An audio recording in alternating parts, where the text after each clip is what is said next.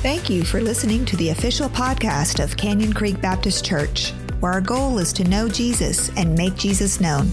To learn more about Canyon Creek, visit us online at creekfamily.org. Today's sermon comes from Pastor Josh Murray. All right. Well, good morning, church family. How's everybody doing this morning? Hey, it's good to see you. I want to welcome you to Canyon Creek. I also want to welcome those who are joining us online from home for our live stream service. We're glad that you're tuning in today. As you can see, we are on the moon this morning.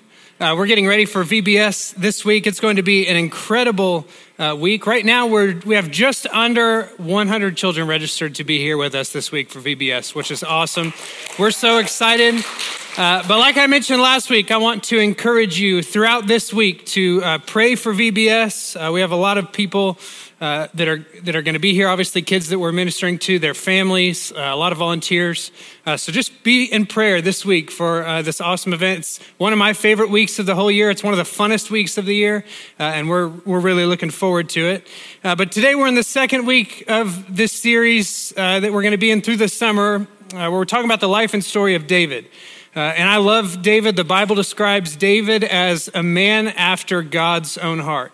And David, he had a very humble beginning as a shepherd boy, the youngest son, tending his father's sheep. And he later goes on to become the king of the nation of Israel, of God's people. And his story is one with a lot of ups and downs and a lot of faith and a lot of failures and mistakes and redemption in the end. And I think we can all relate to that story. And so my prayer for us as we walk through this story of David is that we will find some hope and inspiration in his story, most of all, a renewed sense of purpose in our walk with God. And last week we looked sort of at our introduction of David in Scripture, where he's anointed to be the next king. And God sent the prophet Samuel to Bethlehem to select and anoint the future king of Israel from among Jesse's sons, and God chose the most unlikely one of the bunch to become the next king. And that's how God works. He often chooses the overlooked. He often chooses the underqualified, those who don't really look the part or have it all together. And we talked about success, which is going to be really a big theme for us as we walk through this series. And I want to remind you of our definition of biblical success, what that looks like. And that's this, that success is discovering and living out God's plan for your life. That's what it means to be successful. Nothing else, nothing more. We find success when we discover and live out God's plan for our life. Today we're going to talk about my favorite story in all of Scripture. So if you have lunch plans, you might want to call and cancel that. We're going to be here a while this morning. We're going to look at the story of David and Goliath.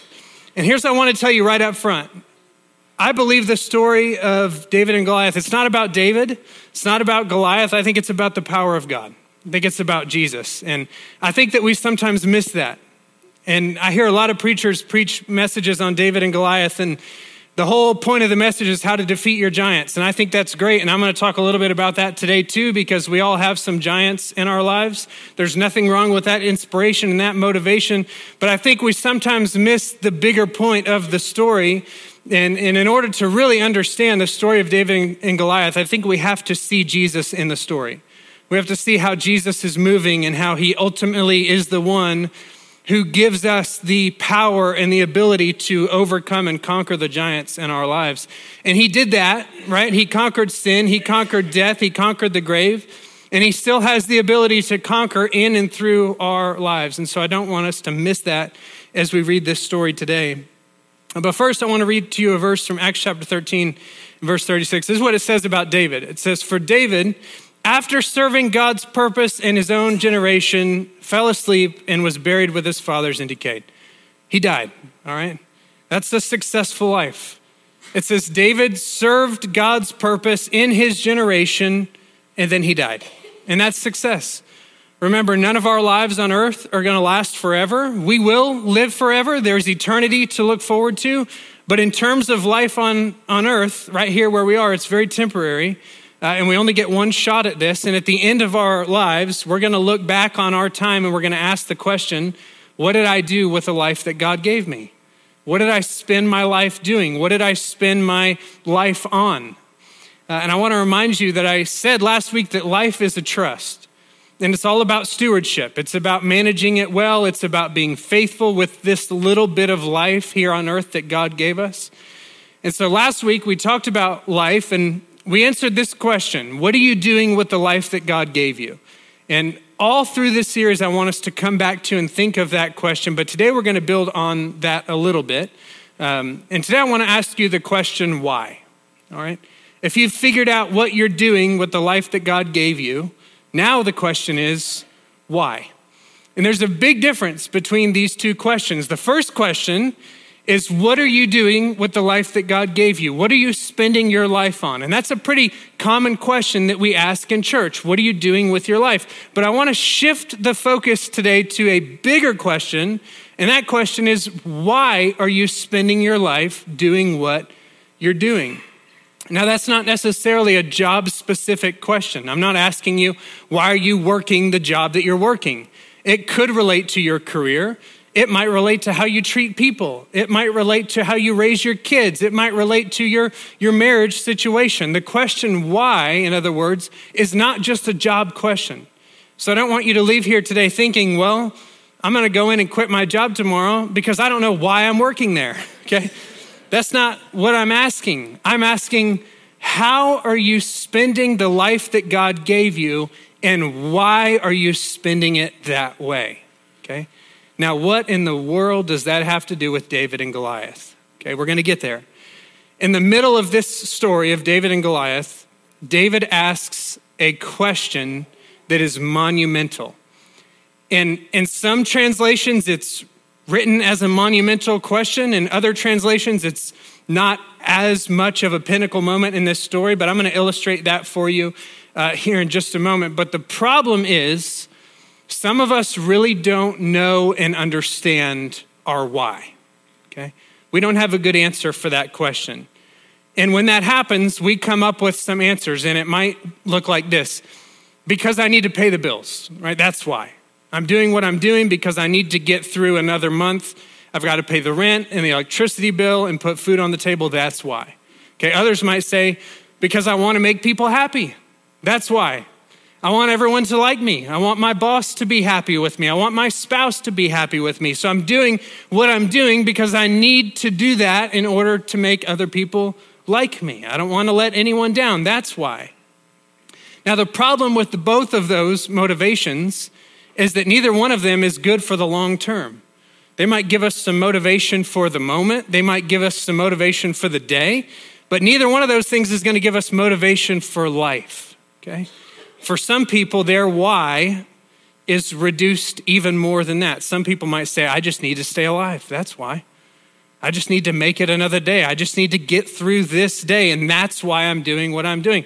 Or if you're a teenager, you might say, because there's nothing better to do, right? Has anyone ever heard that before? Yeah. Some of the dumbest things I've ever done in my entire life happened when I was a teenager, and there was nothing better to do. And it just seemed like the right thing to do in that moment, right? But this why question is so important, and we come up with all sorts of ridiculous answers for it. But remember our definition of success. It's discovering and living out God's plan for your life. So if God's plan defines success for you, if God's plan is what success looks like, if being successful really is discovering and living out God's plan for your life, then our answer should be a little bit different. Why are you spending your life doing what you're doing? What if instead we answered that question with statements about God's plans and purposes for our lives? Remember, I gave you 5 of these last week. Why am I doing what I'm doing? Because I was created to worship God, okay? That's why I live the way I do. That's why when I go to work, I give it the best that I can because I'm worshiping God in everything that I do. That's why. Why am I doing what I'm doing? Because I belong in God's family. Because I need good, godly people in my life, so I belong to a church. That's why. Why am I doing what I'm doing? Because God's plan is for me to become more like Jesus. That's why. That's why I'm working on things. That's why I'm improving myself. That's why I'm growing and maturing and praying and reading my Bible. That's why. Why am I doing what I'm doing? Because God has equipped me and empowered me to make a difference. Because I'm called to serve him and to serve others. That's why. Why am I doing this? Because God gave me a life to use for something that is bigger than this life. In other words, my end goal is not happiness. My end goal is not satisfaction. God saved me and redeemed me so that I can share his love with other people. That's why. Do you see the difference? A shift takes place when we understand God's purposes. In other words, when God's plan for your life is your why, you live a whole lot differently than you do when you don't know why. Does that make sense? So today, as we look at the story of David and Goliath, I'm going to pull out of the story a few challenges for us, okay? If you really want to discover and know and understand your purpose and your why, I think that this story will really help you. So we're really going to dive deep into this today. We're going to learn why. And while we're on that, there's an author. His name is Simon Sinek. Some of you may have heard of him before. He's an author. He's like a leadership guy, a really good businessman. And he wrote a book called Start With Why. It's one of the better books that I've read in the last 5 years of my life. And in the book, he basically says, he's a business guy, so he's talking about companies, but he says a lot of companies keep doing what they're doing, and they can instantly tell you what they're doing. He says, but most companies, especially the ones who are struggling, can't tell you why they're doing it. And he wrote this book about that, essentially for business people, about the importance of knowing the reason why. And I love this illustration that he gives in the book. He says, Martin Luther King gave the I have a dream speech, not the I have a plan speech, okay? In other words, he understood his why. In other words, sometimes I say, here's what I'm doing, but I can't really tell you why I'm doing it or what's driving me or what's motivating me. So that's what I hope to give you from the story of David and Goliath today. This is one of the most well-known stories in all of Scripture. It's my literal favorite. It's the story of an ordinary, everyday little boy named David who defeats a giant named Goliath. How inspiring is that, right? How motivational is that? Maybe I could defeat some giants in my life too. The bigger question that I want to ask today is why, okay? Why did David do this? Have you ever wondered that? Why did David agree to take on Goliath? I mean, it's great that he did, right? And he won and he's okay and Israel's delivered, but why? What drove him? That's what we're going to dig into today. And as we look for David's why in the story, I want to ask you the same question. Why? Why are you doing what you're doing? What is your cause? What is your reason? What is your purpose? Why are you doing what you're doing here on this earth? So we're going to take a look at the story. We're going to read it in some really big chunks, but I really want you to put yourself in the story with me. I really want you to picture this. The Philistines were on average quite a bit larger physically than the Israelites. And throughout the history and the story of the Old Testament, the Philistines continually raided Israel. They would come across the border and take what they wanted and pick on the Israelites and bully the Israelites, and then they would go home. And they were able to get away with this because they were bigger and stronger. That's who they were. That's what they did. They never took over the nation of Israel completely, but through all these invasions and raids, they made life really difficult for the Israelites. So that's a little backstory. We're going to pick up now in 1 Samuel chapter 17, verse 1. It says, the Philistines gathered their forces for war at Soko in Judah and camped between Soko and Azekah and Ephes-dammim. Saul and the men of Israel gathered and camped in the valley of Elah. Then they lined up in battle formation to face the Philistines. The Philistines were standing on one hill, and the Israelites were standing on the other hill with a ravine and a valley between them. I want you to really picture this with me. Okay, think Braveheart, all right? That's exactly what was happening here. Their faces were blue and everything, all right? On one side of the valley, you have the Israelites. And on the other side, you have the Philistines. And they're camped on either side of the valley. And in the middle of the valley is the battleground. So at this point, they're there. They're ready. They're lined up for battle, but they haven't engaged yet. They're kind of just standing there. They're essentially staring at each other, wondering who's going to make the first move, what's going to happen next. Verse 4 says, then a champion named Goliath from Gath came out from the Philistine camp. Picture this. He's 9 feet 9 inches tall and wore a bronze helmet and bronze scale armor that weighed 125 pounds. There was bronze armor on his shins, and a bronze javelin was slung between his shoulders. His spear shaft was like a weaver's beam, and the iron point of his spear weighed 15 pounds. This detail we miss. In addition, a shield bearer was walking in front of him. Now, when we read this story, we miss the shield bearer. In other words, there's another guy there, okay? It's not just Goliath coming out. There's a guy carrying his stuff with him. And he comes out, he's 9'9" tall. He's wearing all this armor, and he's got this shield bearer in front of him holding a shield. This is like a tank, all right? Verse 8, it says, he stood and shouted up the hill to the Israelite battle formations. Why don't you come down here, right? You ever said that to somebody before? Why don't you just come right on down here? Why don't you line up to battle formation, he asked them. Am I not a Philistine, and are you not servants of Saul? He says, choose one of your men and have him come down here. If he wins in a fight and kills me, we will be your servants.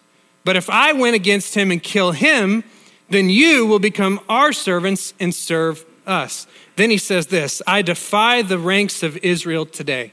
Send me a man so we can fight each other. Now, when Saul and Israel heard these words from Goliath, they lost their courage and they were terrified. Now, David was the son of the Ephrathite from the Bethlehem of Judea named Jesse. Jesse had 8 sons, and during Saul's reign was already an old man. Let's pause right here for a minute. I want us to think back to chapter 16 that we read last week. The Bible tells us that David was taller and stronger than all of his brothers, right? The Bible tells us that David was anointed to be the next king because he was a powerhouse, right? No, David was the runt. He was the weak one. He was the shepherd boy. Jesse's 3 oldest sons had followed Saul to war, so they're gone. Names are Eliab, the firstborn, Abinadab, the next, and Shammah, the third. David was the youngest. The 3 oldest had followed Saul, but David kept going back and forth from Saul to tend his father's flock of sheep in Bethlehem. Every morning and evening for 40 days, Goliath comes forward and takes his stand. One day, Jesse told his son David, take this half bushel of roasted grain along with these 10 loaves of bread for your brothers and hurry to the camp. Take these 10 portions of cheese to the field commander and check on the well-being of your brothers and bring a confirmation from them. There was Saul and all the men of Israel in the Valley of Elah fighting with the Philistines. If you've seen the VeggieTales version of this is pizza. You know what I'm saying? David is taking 10 boxes of pizza to his brothers in battle. So David did it. He got up early in the morning. He left the sheep with someone who would keep them. He loaded up and set out just as his father Jesse charged him. He arrived at the perimeter of the camp as the army was marching out to its battle formation, shouting their battle cry. Israel and the Philistines lined up in battle formation facing each other. David left his supplies in the care of the quartermaster and ran to the battle line. When he arrived, he asked his brothers how they were. Picture this. When he's speaking with them, suddenly Goliath, the Philistine from Gath, came forward from the Philistine battle line and shouted his usual words, which David heard. When all the Israelite men saw Goliath, they ran back up the hill, right? They retreated from him, terrified. Previously, an Israelite man had declared, do you see this man who keeps coming out? He comes to defy Israel. The king will make the man who kills him very rich and will give him his daughter. The king will also make the family of that man's father exempt from paying taxes in Israel. So David spoke to the men who were standing with him. He says, what will be done for the man who kills that Philistine and removes this disgrace from Israel? Just who is this uncircumcised Philistine that he should defy the armies of the living God? The troops then told David about the offer, concluding, this is what will be done for the man who kills him. David's brother Eliab is there, and he listens as David speaks to the man, and he becomes angry with David. He says, why did you come down here? Who did you leave those few sheep with in the wilderness? I know your arrogance. I know your evil heart. You just came down here to see the battle. Here's the question. David asks, what have I done now? Okay. And this is a monumental question that I don't want us to miss today.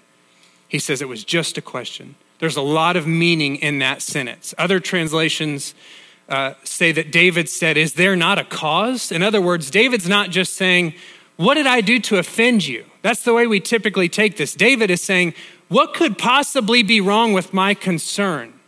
Why do you have an issue with the fact that I want to solve this problem? I'm bothered, I'm moved, and I want to do something about this. What's wrong with that? David's basically challenging his brother. He's saying, don't you see what's at stake? Don't you understand what's going on? Our people are suffering. Is that not a good enough reason to get up and do something? Verse 30 says, then he turned from those beside him to the others in front of him and asked them about the offer. These people gave him the same answer as before. David was asking, what he said was overheard, reported back to the king. So he had David brought to him. So David asked this really big question. And there's a big lesson and a big challenge for us that comes out of that question. And the challenge is this. This is the first point I'm going to make today. Here's the first thing we learn from the story of David and Goliath. You need to know your why. Okay? You need to know what's at stake. You need to know why you're doing what you're doing. David asked the question, what have I done now? Is there not a cause? Is there not a reason? Is this not a big deal to anyone else? Are you not concerned about this? They're defying God. They're hurting our people. They're continuing to oppress us. Shouldn't we do something about this? There ought to be something in each of our lives that so moves us and burdens us and bothers us that we're willing to step out and take a risk to do something about it. In other words, you need to know your why. I need to be able to tell you what I'm living for and why. If you ask me, what are you living for? I would say I'm a child of God. So I want to know him. I want to worship him. I want to grow in my relationship with him and become more like him. I have a wife and a daughter. I want to love them well. I want to love them better. I want to take care of them. I want to be good to them and for them. I'm a pastor. I want to lead my church well. I want to preach God's word effectively. I want to reach people for Jesus and point them to him. Great. Why? Ultimately, I want to do all of that to bring glory to God. Okay, what is your why? What is your cause? Why are you doing what you're doing? Know your why. Okay, we're going to keep reading verse 32. So David says to Saul, look at this boldness. Don't let anyone be discouraged by Goliath. He says, your servant will go and fight this Philistine. What does Saul say? He says, you can't do that. You can't go fight this Philistine. You're just a youth, and he's been a warrior since he was young. David says, your servant has been tending his father's sheep.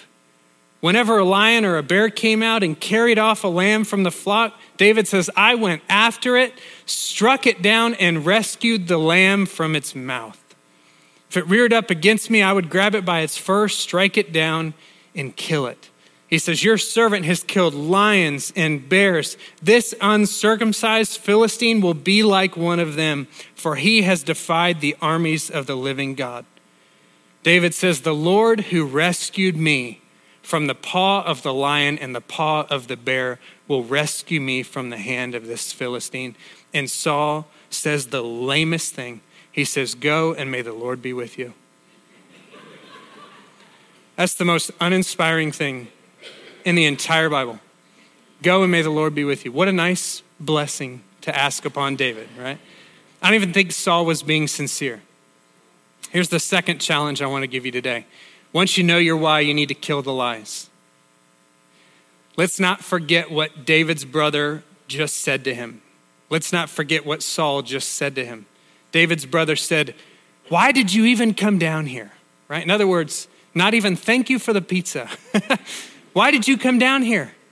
Notice he says, who did you leave those few sheep with in the wilderness? In other words, your job's not all that important. There's just a few of those sheep.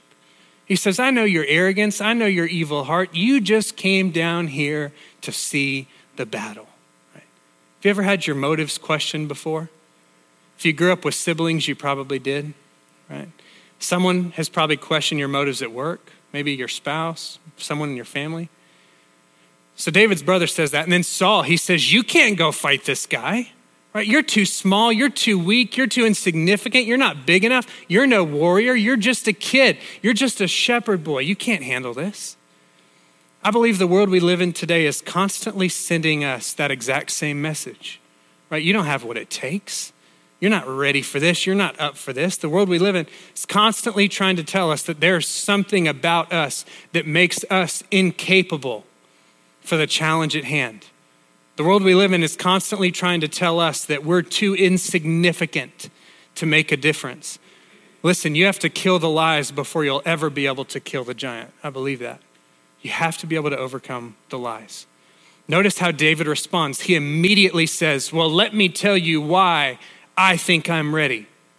He says, God has been moving in my life. Whenever I'm out tending my father's sheep and a predator comes along, I have been able to overcome it. Right? He says, I've killed lions, I've killed bears, so I know God is going to get me through this as well. David is recalling the ways that God has moved in his life to overcome the lies that he's hearing. Okay. Verse 38. Saul has his own military clothes put on David. Put a bronze helmet on David's head and had him put on armor. It says David strapped his sword over the military clothes and tried to walk, but he was not used to them. He says, I can't walk in these, right? I'm not used to this. So David took them off. Instead, the Bible says he took his shepherd's staff in his hand and chose 5 smooth stones from the wadi, the creek, and put them in his pouch, in his shepherd's bag. Then with his sling in his hand, he approached the Philistine. I want you to picture this. As the story goes on, I'm more and more impressed with David, right? Saul offers David his armor, and David basically says, you know what? I don't need this. And that's pretty inspiring to me because most of us, when we're faced with a challenge, have the tendency to look around for Saul's armor, right? Most of us have the tendency to say, I need what they have. Give me something someone else has. Then I'll be able to accomplish this, right? If I just had their money, if I just had their success, if I just had their looks or their charisma, their personality, if I just had their talent, their gifts, if I just had the same opportunities they'd been given, then I could do that. We're constantly looking around for Saul's armor, okay? David knew his why. He killed the lies. And here's the third challenge. You need to own your cause, okay? In other words, once you figure out your why, once you figure out why God put you here and dedicate your life to that why, now you have to take ownership for it and realize that you are the one responsible for doing what God created you to do. I believe that God has called me to this. That's our thought. I believe that he has equipped me and prepared me for this, and I am the one responsible for this role, for this plan that God gave me. In other words, I'm not going to try to do someone else's job and someone else's armor. I'm going to do what God created me to do. This is my cause. This is my fight. We need to take ownership of that. So David took his shepherd's staff and he went on to face the giant. Verse 41. It says, the Philistine came closer and closer to David with the shield bearer in front of him. When the Philistine looked and saw David, he despised him because he was just a youth. I love it. He adds, healthy and handsome. And he said to David, am I a dog that you come against me with sticks? Then he cursed David by his gods. Come here, the Philistine called to David, and I'll give your flesh to the birds of the sky and the wild beasts. David said to the Philistine, you come against me with a sword, spear, and javelin, but I come against you in the name of the Lord of armies, the God of the ranks of Israel, and you have defied him. Today, the Lord will hand you over to me. Today, I'll strike you down, remove your head, and give the corpses of the Philistine camp to the birds of the sky and the wild creatures of the earth. Then all the world will know that Israel has a God, and this whole assembly will know that it is not by sword or by spear that the Lord saves, for the battle is the Lord's. He will hand you over to us. When the Philistines started forward to attack David, David ran quickly to the battle line. Notice that. Bible says he ran quickly to the battle line, put his hand in the bag, took out a stone, slung it, and hit Goliath on the forehead. Picture this. The stone sank into his forehead and he fell face down to the ground. It says David defeated the Philistine with a sling and a stone. David overpowered the Philistine and killed him without having a sword. This is where it gets good. David ran and stood over him, grabbed his sword, pulled it from his sheath, and used it to kill him. Then he cut off his head. When the Philistines saw that their hero was dead, they fled. Talk about owning your cause. Okay. The speech David gave before he killed Goliath is one of my favorite speeches in the Bible, right? He wanted to make sure everyone knew that it wasn't him. He wanted to make sure everyone knew that it wasn't his power. He wanted to make sure everyone knew that it was not about him. He wanted to make sure everyone knew why he was doing this. And you know what his why was? He said, if we lose, God will look bad to these people who don't even believe in him. But if we win, then the whole world will know that the God of Israel takes care of his people. His cause was, I want to make sure the world knows who God really is. That was his why. I want to make sure the world knows what God is capable of. I want to make sure the world knows what God is really like. I want to make sure his fame and renown and reputation are protected. And David was driven by that purpose, and he owned it. He took responsibility for it. And he wasn't just a little bit motivated by it. He ran quickly to the battle line. I think inspiration is a powerful weapon. But it's very easy for us to become motivated for a moment. It's very easy for us to become inspired for a moment. But there was something so powerful inside of David that drove him to pick up that stone and that staff and run quickly to the battle line to face Goliath. He owned his cause, and he was driven by God's purposes. Okay? I don't want you to miss this. This is where it gets practical for us. Because I sometimes see signs of this popping up in my own life, and when it does, we need to be quick to squash it and repent of it. I see it in the lives of others too. A lot of us are really good at identifying what we wish we lived for. I see this all the time. We spend a lot of time talking about the life we wish we lived. We spend a lot of time talking about the life we could have. We spend a lot of time talking about the character we wish we had. We spent a lot of time talking about the way we wish we served God. I would love to be able to do this for the Lord. I would love to be able to do that. I could be a more mature follower of Jesus. I could spend more time reading my Bible. I could spend more time praying than I do now. And I really wish I did. But between that wishful thinking and our present reality, there are a whole bunch of little steps that we need to take to get closer to that. So it's easy for us to fall into this trap of wishing I could be like that. The problem is we're never willing to take one little step to help us get there. But what did David do? He ran toward the Philistine, step by step by step. He owned his cause, and he was driven forward by God's purpose. If you're not able to own it, if you're not able to own your why, your cause, it may be because you're not being driven forward by God's purposes. And if you aren't being driven forward by God's purposes, then you might need to check your heart and ask yourself, okay, then what is driving me? Is it the need to be happy? Is it the need to feel safe? Is it the need to be comfortable? Is it the need to please others? Is it my fear? Is it intimidation? What's holding you back? Got to own your cause, all right? I want to look at how the story ends, and we'll get our final challenge here. This is such a cool part of the story, verse 52. It says, the men of Israel and Judah rallied, shouting their battle cry, and chased the Philistines to the entrance of the valley to the gates of Ekron. Philistine bodies were strewn all along the Shaaraim road to Gath and to Ekron. How do the Israelites respond to this? They are screaming. right? They're shouting out their battle cry. Don't you just love that? I don't know about you, but I want to run out there and be like, are you serious? You just spent 40 days cowering in your tents and you sent this little boy out to fight your battle. But now that he's done it, you're in it. You're shouting out the victory cry. You're all excited. David was the one who had to take down the giant, but now they're all believing. Now they all get it. David spoke on God's behalf. He fought on God's behalf, and he experienced victory on God's behalf. David knew his why. He killed the lies. He owned his cause. What's the last thing he did?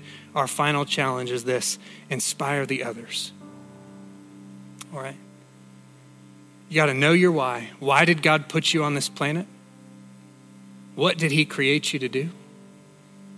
Then you kill those lies. You overcome those lies with truth. You got to get rid of anything that holds you back. Then you own your cause. You have to decide, if this is what God called me to do, then I am going to do it. I'm going to own my cause, and I'm going to be driven by God's purposes. I'm not going to sit back in my tent and let someone else go and fight my battle. I'm going to fulfill his plan. And then when you've owned that cause and become responsible for it and lived a life that is truly driven by God's purposes, that life will inspire others. Okay? Other people will be impacted by your faith in Jesus when you have intentionally lived out his plans and purposes for your life. When other people watch you walk in victory and triumph, they too are going to be inspired to come and follow. Now, I want to make one very important clarification. Victory and triumph does not mean that your life is going to be easy. Victory and triumph does not mean that you're not going to encounter problems. As a matter of fact, I think it's the opposite. I think victory and triumph require problems. Otherwise, there is no victory. There is no triumph.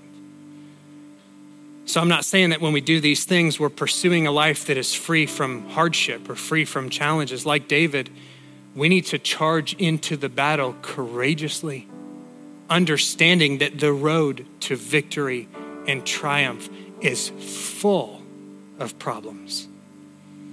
And there are people in this room here today who are charging into battle. There are people who are courageously battling cancer, people who are courageously battling depression, people who are courageously battling all sorts of issues, broken relationships, legal issues. They're going after their giants and they're giving glory to God every step of the way. And even as life beats them down, they stick to their purposes. Why? Because they know their why. Because they're killing the lies, because they're owning their cause and they keep pressing forward. And I don't know about you, but that inspires me. Life is going to be challenging. It's going to be hard. There are going to be times where you're up against a giant, I promise.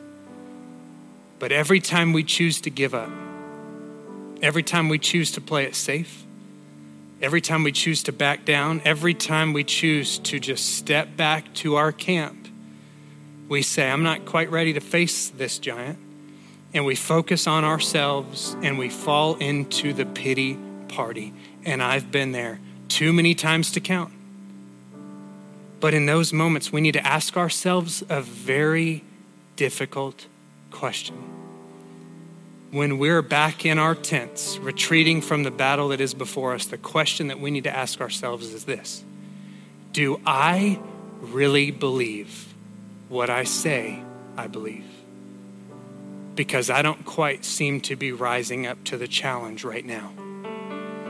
But when we decide to know our why, and kill the lies and own our cause and be driven by God's purposes, we will always overcome the giants in our lives and experience victory, and will end up inspiring a whole bunch of people in the process. So I want you to think about Jesus for a moment. What was his cause? What was his why? Okay. He came to earth, and when he was 30 years old, he started this ministry. And he was baptized in the Jordan River by John the Baptist, and he called some disciples, gathered them to follow him, and he began to lead them and train them and teach them, and he spent time with them. Eventually, he sent them out. He fed people, he clothed people, he healed people, he taught people. but something bigger than all of that was driving him. And I believe we figure that out in the book of Hebrews. The Bible tells us that for the joy set before Jesus, he endured the cross. He was driven by God's purposes, and for the joy set before him, for the cross, for the resurrection, for the eternal kingdom of people who would be saved and redeemed, for the family of God that is still to this day building and growing and expanding, for every last person who would come to know him and trust him and give their lives to him. That was his cause. That was his why. For the joy set before him, he endured the cross. And he experienced the victory of defeating death and sin and the grave, all because he was driven by God's purposes. In other words, you and I were the reason. We're the why. He did it for you. He did it for me. He thought of you, and he kept going because he loved you. He kept going because he wanted to save you. And he knew your sin. He knew your shame. He knew your past. He knew your weaknesses. But he also knew the great plans that he had for your life. He knew all of the good things that were to come for you. And he knew that if he went to the cross, that you could be saved and changed for all of eternity. So he faced his giant and defeated death for us. And no one has ever lived a life that is driven by God's purposes quite like Jesus. And I don't know about you, but I'm going to give the rest of my life to following him because I believe he's worth it. All right. Would you pray with me this morning? Father, we come to you today and we thank you for this incredibly powerful story of David and Goliath. We thank you, Father, for this faith-filled example that we find in David in this story. And we pray that that same faith would guide us in our own battles. We know, Father, that you are the one who empowered David to face this giant. And in the same way, Father, we pray that you would give us the courage and the strength to face the giants in our own lives. Help us to remember, Father, that no obstacle is insurmountable when our trust is in you. Father, we pray that you would reveal to us our why. Show us, Father, why we're here. We want to fulfill your plans for our lives, so we pray, God, that you would help us to know them. Give us the strength, Father, to kill the lies right when they appear. God, we don't want to be distracted by things that aren't true. So we thank you, God, that we can use your truth to overcome the lies in our lives. God, we pray that you would help us to own our cause. Give us the unwavering faith we need to confidently carry out your plans for our lives. God, help us to be filled with the same boldness that empowered David to face Goliath. And God, we pray that you would use our lives to inspire others in the process. Use our stories, Father, to bring people to you. We give you all the glory in Jesus' name. With heads bowed and eyes closed for just another moment. Maybe you're here today. Maybe you're watching online. You're at a place in your life right now where you feel like you're up against some pretty serious giants. And you don't feel like you have the faith or the courage to face them. The reason why is because you weren't created to face those giants alone. You were created to rely on the power of God to face the battles that are going to come your way. And you can know him. You can find forgiveness and salvation in a relationship with Jesus Christ because God sent him to this world and he fulfilled that purpose. He lived a perfect life, died on a cross. He was buried in a tomb, but he came out of it alive so that we could be forgiven of our sins, so that we could know him and have a relationship with him and spend eternity in heaven with him. So if that's you today, you want to place your faith and your trust in Jesus, I want to encourage you to pray this prayer with me. Church, let's make this our prayer together this morning. Heavenly Father, I know that I'm a sinner and I'm asking you to forgive me today. I believe that you died on the cross for my sin and that you rose from the dead so that I could be saved. So today I turn away from my sin and I invite you to come into my heart and into my life so that I can know you and trust you and follow you as my Lord and Savior. I give it all to you today in Jesus' name. And everybody said, amen. You've been listening to the official podcast of Canyon Creek Baptist Church. If you made a decision to commit your life to Jesus or would like to get connected with Canyon Creek, visit us online at creekfamily.org/connect and fill out a Connect card. Thanks again for joining us.